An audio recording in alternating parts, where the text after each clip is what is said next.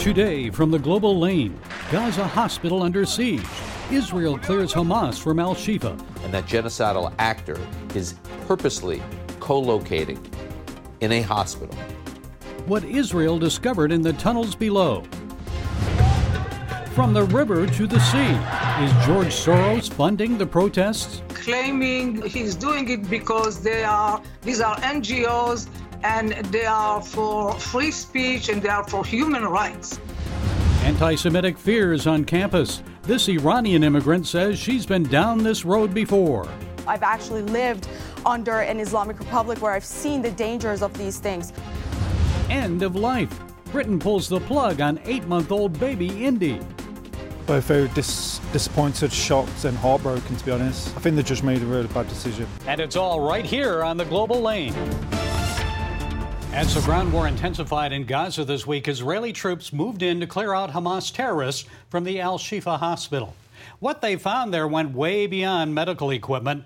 They discovered weapons and munitions for launching attacks against Israelis.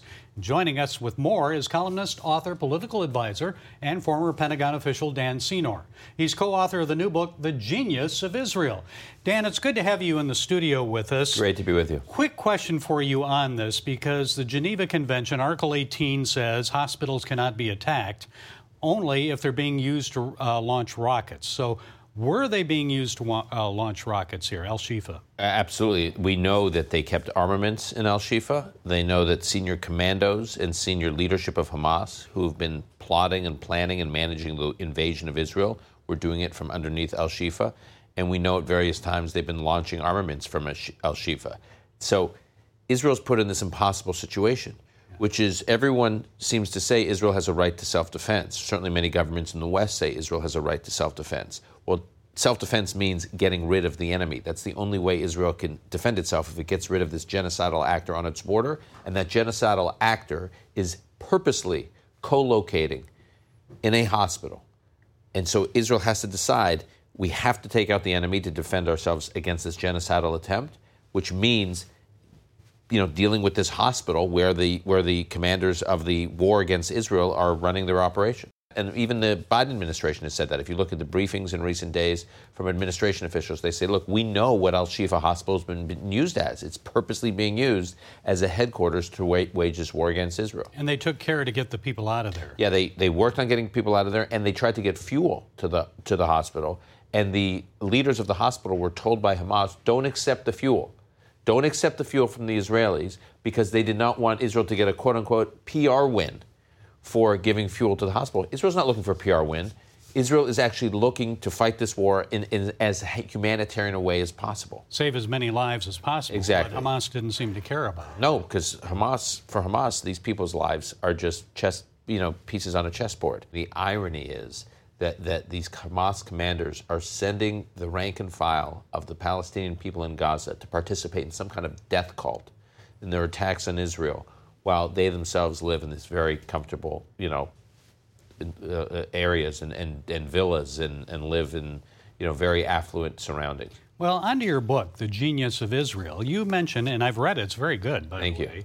I read it, and in it you talk about Israelis being ranked by the United Nations as the fourth happiest people on earth. Out of the 150 countries, they're the fourth happiest. Right. Is that still continuing despite Gaza and everything that's going on, October 7th? Israel has been, I say it's the nicest thing the United Nations has ever said about Israel. They are the fourth happiest people in the world. Over the last number of years, they've been among the top 10 out of 150 countries. So even while Israel has been dealing with all this stress, violence, terrorism, people wanting to wipe them off the map, surrounded by enemies, in a state of war since its founding, with all domestic political division, even with all that tension, Israelis are still happy. Now, what does it mean that they're happy? What we argue in our book is happiness is almost the wrong word. It's about life satisfaction. It's about living with purpose. It's about living with meaning. That's where joy and reward in life comes from.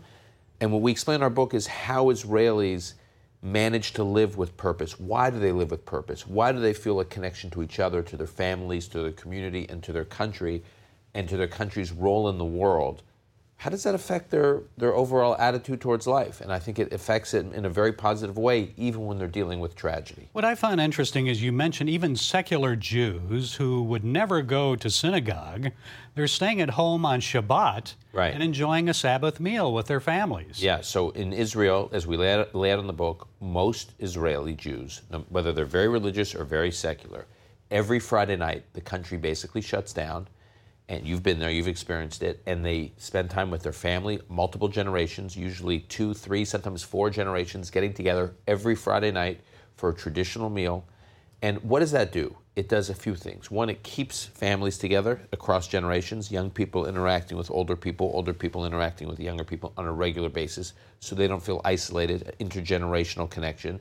2, they're experiencing a ritual that's important to their family that they know the whole country is sharing at the same time. We call the chapter of that, it's one of my 2 favorite chapters in the book, we call that chapter Thanksgiving Every Week. In Israel, there's a Thanksgiving dinner every week. And you feel that the whole country is experiencing it. I feel in the United States, we've lost a lot of our national rituals, where we're doing something that we feel that the whole country is experiencing at the same time. It gives you a connection to everyone in the country.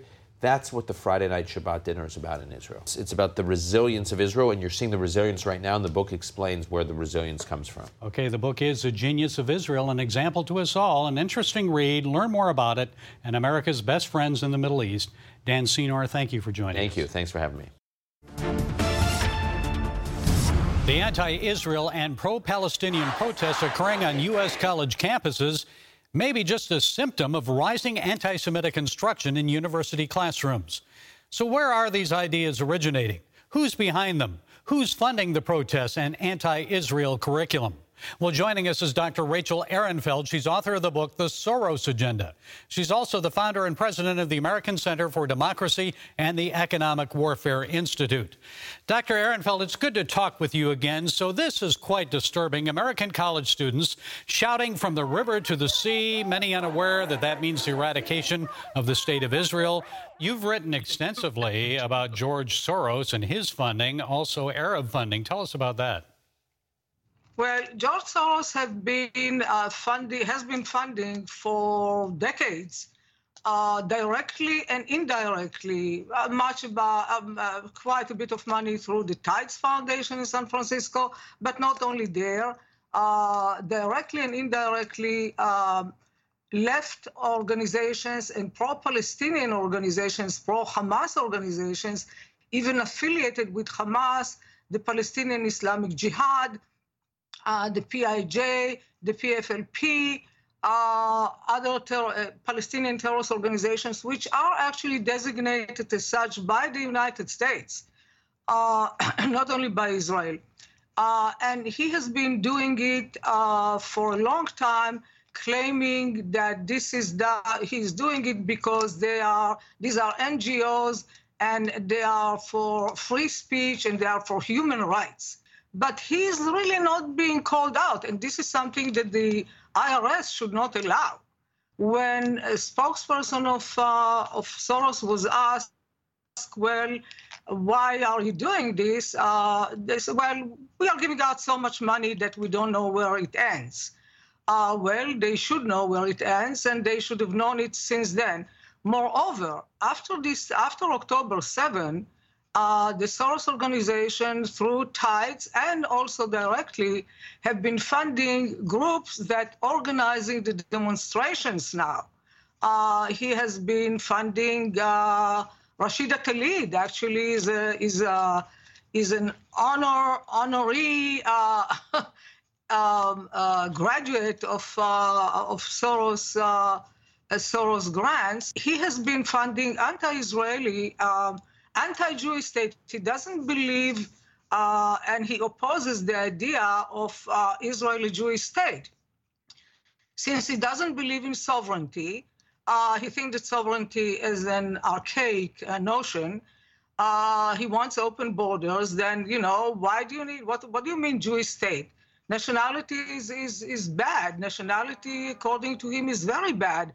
There is an organization in San Francisco that he funds, which actually works with high schools throughout the country, not only funding and calling for the demonstrations, but also having instructions, giving instructions to high school students what to chant and what to yell during the demonstration and what would be their talking points in order to counter anybody who criticizes Hamas. Wasn't that Balboa High School in San Francisco where the kids had the demonstration? Yeah, but it's not only one school. The organization he works with actually funds and distribute material to all high schools that they can reach. So this is a big operation. You've done research on this, funding from Qatar, from other Arab countries. In the past 35 to 36 years, the U.S. Department of Education reports nearly $11 billion have been sent to universities by Arab countries, people, institutions. So what other countries should we have concern about? Actually, $11 billion is a very low figure. There has been much more. Initially, before 9/11, there was a lot of money coming from Saudi Arabia. Major universities received money, millions and millions of dollars from them. And so they changed first. This was given supposedly for Middle Eastern departments. So they changed there and they brought in Palestinians, radical Muslims, Muslim Brotherhood, in order to change the curriculum. The professor who was teaching the subject was really tilting the whole history or addressing it from his point of view and falsifying actually history. Qatar, however, that works very closely. It's really a stronghold of the Muslim Brotherhood, and it works very closely, despite the fact that Muslim Brotherhood are Sunni. It works very closely with Iran, who also, the Shiite Iran, who wants to also conquer the world and impose its radical Shiite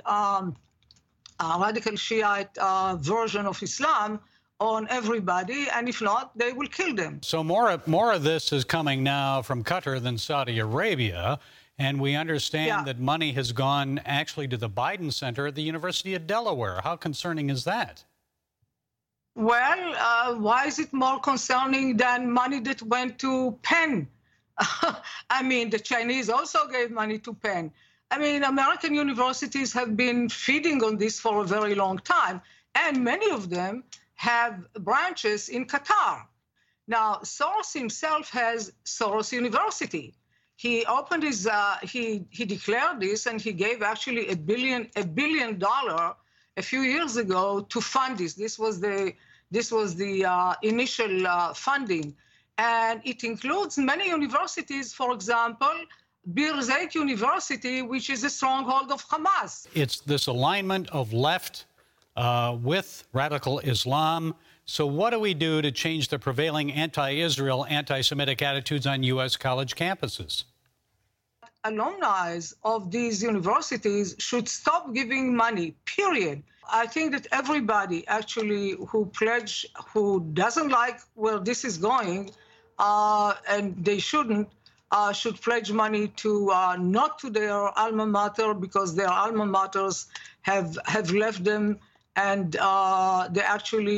they betrayed the whole American way of life, American values, American Constitution, American education too. Okay, Dr. Rachel Ehrenfeld, thank you for joining us. We appreciate you. Thank you. Read the Soros agenda. College students shout from the river to the sea, Palestine must be free. Many are unaware that the protest slogan actually calls for the end to Israel and genocide against Jewish people. That is the goal of Hamas. So what is happening on American college campuses since the Hamas terror of October 7th?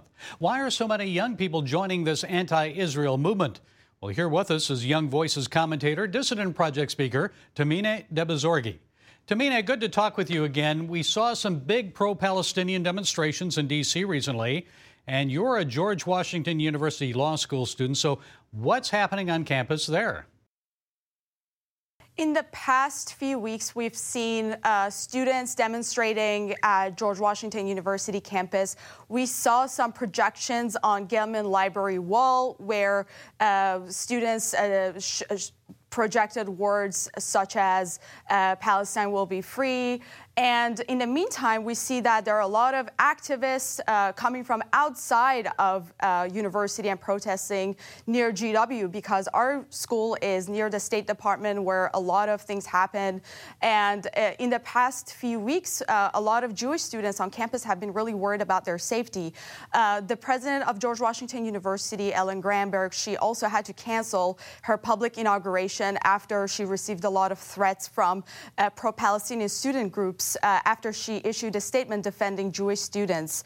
So the situation on campus is not really friendly to a lot of Jewish students, and it is very concerning because no Jewish student should feel unsafe at a university that bears the name of George Washington or anywhere else in this country. We are a nation where we have people coming from all backgrounds and all religions. Nobody should be targeted for their ideology or for their religion. And you and your family fled the Ayatollah in Iran 8 years ago. So do these protests remind you a bit of the anti-Israel demonstrations you left behind in the Islamic Republic? How are they different? Well, a lot of Iranians are actually supporting Israel. For the past 40 years, the Islamic Republic of Iran has been supporting terrorist groups such as Hezbollah and Hamas. And Iranian people know that. They know that the Islamic Republic is not a friendly government to humankind. Therefore, many Iranian Americans, or even Iranians that I speak to back in Iran, they are actually standing with the Jewish people and they do not support Hamas. On the other hand, I see a lot of students walking around with kafiyas. You know, that's a garment that a lot of Islamic Republic police forces and those connected with the IRGC wear, which to me brings back a lot of bad memories. To many of us, that is like equivalent of wearing a swastika. I see students wearing those kafiyas at George Washington University, which for me is not a really pleasant scene. On the other hand, we see that there are a lot of anti-Semitic rhetoric going on college campus, not just by a lot of these pro-Palestinian students, but also by a lot of university professors. We saw at Yale University, a professor said a lot of anti-Semitic things. We see that at Berkeley Law School, students threatened Dean Cherminsky because he's Jewish. So this is a situation where most people were surprised to see, but to me, that is not surprising at all, because in the past few years, academia has been a place where these ideologies have been supported and endorsed. Well, it's difficult to change attitudes when many of the professors, as you mentioned, teach extreme anti-Israel, anti-Jewish views. So what needs to be done to turn this around so students learn the truth? One of the things we do at Dissident Project is that we travel across the country and speak to high school students. I share my stories of living under an authoritarian government that forced women to wear a hijab and took away people's economic and social freedoms. We need to educate our population about the dangers of these radical ideologies.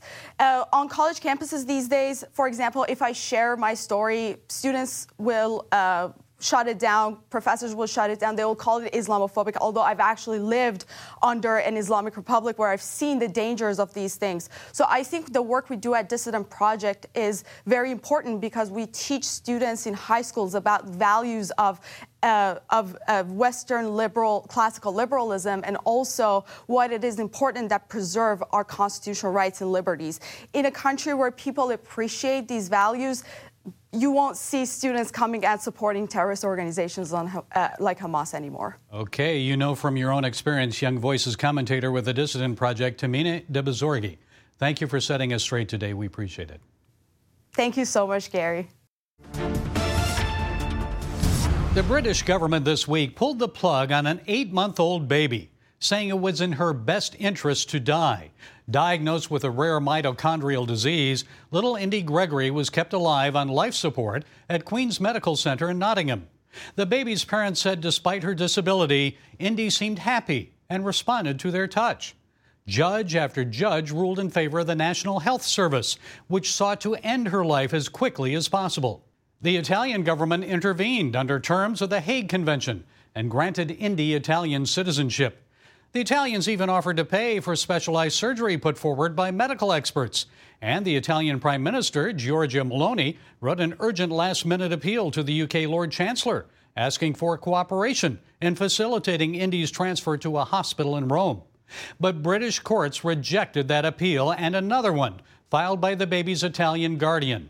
Judges said the filing of an appeal for the baby Indi under the Hague Convention was wholly misconceived and not in the spirit of the convention. Before the life support was removed, baby Indi's father, Dean Gregory, said he and his wife were shocked and heartbroken by the government's decision to let his daughter die. You've got this country who wants to help Indi and give her a chance, and a specialist who's a specialist in her condition and the heart specialist are both saying that it's in her best interest to have this operation.